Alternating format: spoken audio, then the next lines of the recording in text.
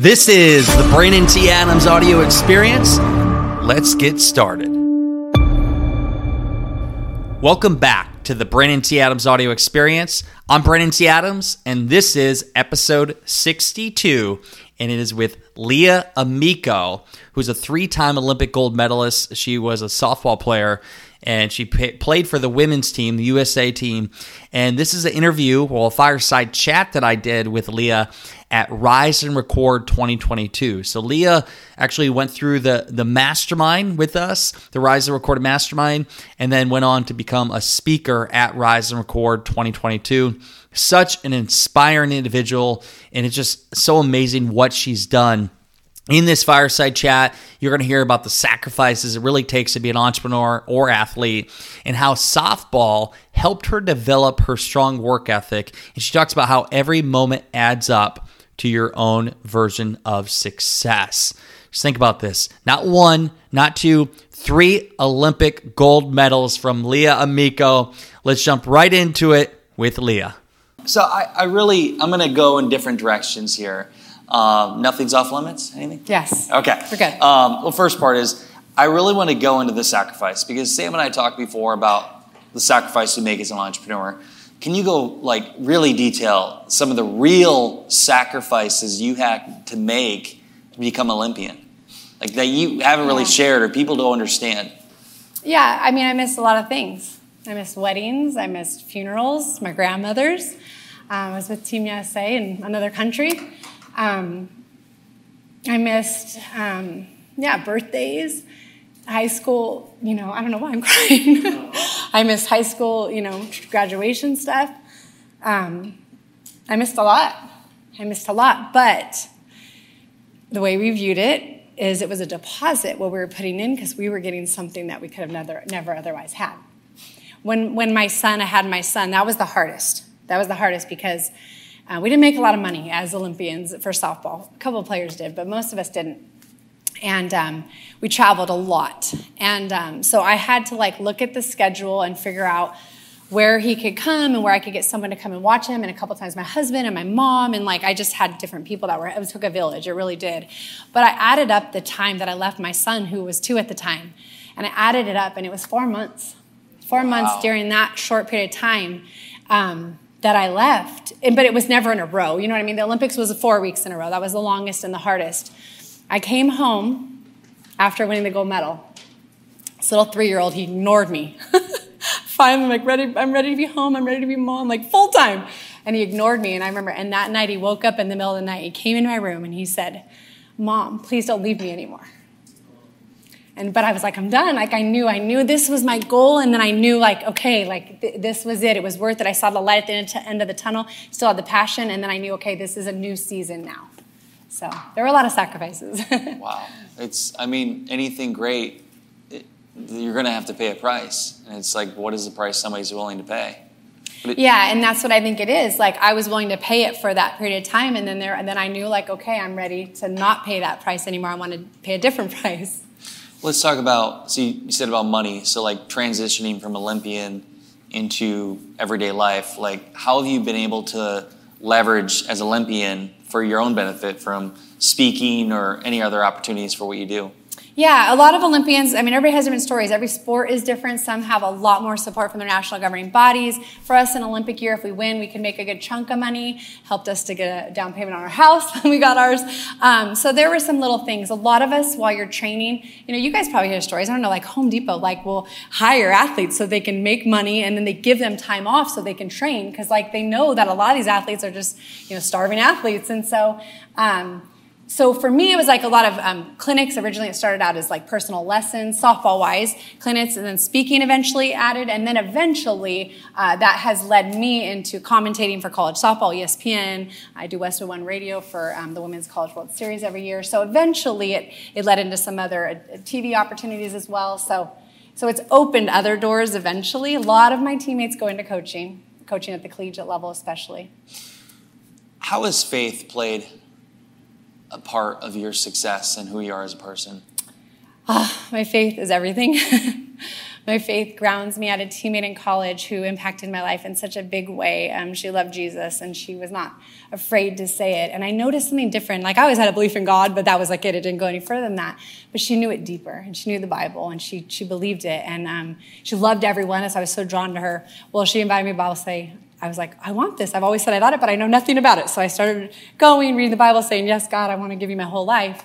Well, 3 years later, right after that last national championship, she was 21, she passed away in her sleep. She had diabetes since she was a little girl, and she went to sleep one night, and she passed away. And yesterday, listening to John Lee Dumas's story about when he was in the military and lost some of, people close to him, and how he realized, like, I'm going to live my life to the fullest. That's what happened to me. 22 years old. She's gone at 21. I hadn't really had somebody young that I had lost before. And I remember thinking, you know what? I might be gone tomorrow. Like, none of us are guaranteed tomorrow. And I was like, I am going to make a difference wherever I go. God, I know you have a time for me, and, but I'm going to try to be the person that you've created me to be. I want to love people wherever they're at. I don't care how different people are. I don't care, whatever they believe. Like, I want to be loving. I want to be kind. I want to be someone that comes into a room and changes the positivity. And so it's at the core of who I am since I've been 22 years old. I've been like, if I'm gone tomorrow, I want people today to say she was the real deal. She wasn't, somebody that was so caught up in her, softball success or what other people thought of her, but she was real, and she was kind, and she was genuine, and she lived for God. It's so powerful. It made me think of a few stories, and I'll share one, but faith, whether it's in a higher power, faith in yourself, faith of where you're going. Samantha and I haven't really shared publicly, but we, 2 years ago, witnessed a car accident, and we were first on the scene, and we held a girl's hand, 21 years old, and she passed away. And it was stuck with me, and it makes you look at life. 21 years old, you have a life ahead of you, and it's gone. And so it's like you feel so close to somebody that you don't know, but you're with as they transitioned. And so it really challenged how we looked at life and how life is short. Many people take life for granted. Yeah. You could die tomorrow. And I think that's a big point too. Like you said, drive you and John Lee Dumas. Me, mm-hmm. I don't live with any regrets. Yeah. I do. I live to the fullest as if I could die tomorrow and be like grateful. If one day it comes unexpectedly, I know when I meet my maker that, hey, I'm proud of what I did. And that's a driver. Yeah. So for you, talk about this transition now. Like, you're an amazing speaker. You are a podcaster. Mm-hmm. Can you share about the Gold Standard podcast? Yes, I have the Gold Standard podcast. Brian Post, who you all listened to earlier, we met a year ago. And honestly, that's what I love. You can meet one person, it can change your life. Yeah. And meeting Brian, who connected me to Brandon, the mastermind, everything, but Brian was like, hey, have you ever thought about doing a podcast? And I was like, I've thought about it. But I was like, if I'm going to do something, like, I have to have the purpose behind it. I have to know why I'm doing it and really believe in it, but I have. And so we launched in June, Major Media League, that platform that he's talking about for athletes, that is launching soon. They sponsor it. And so we have, I think we're about episode 16 just launched yesterday. It's called The Gold Standard with Leah, Amico. And up until now, I've been interviewing other pro or Olympic athletes and talking about the gold standard. So it's an acronym. So G stands for goals, O stands for overcoming obstacles, L stands for leadership, and then D is dedication and drive, because I feel like those core pieces were so essential to me winning gold. So I talked to these athletes about how that translated into everything we do. They were the elite level at what they did. So how do you transition now that in a new area? You train for so long. Pro baseball players, they get out when they're 35, and you don't want to just go now all of a sudden you're at the bottom rung again. But yet you were the best of the best, for so long. And so how do you deal with that and transfer that quickly? And so we do that. But I was talking to John Lee Dumas earlier, and he gave me some advice to make some changes on my podcast. So we're going to make some shifts. We're going to make some shifts and, use my own voice a little bit more and, start sharing a little more often and kind of sharing my message instead of just always listening to everybody else's message. What's the common theme? So you interview all these athletes, Olympic gold medalists like yourself. What's the common theme you see across the board with all of them that they do that's alike? So one is that either the dream was planted inside of them because they saw something, or somebody spoke it into them. Hey, I think you can be an All-American.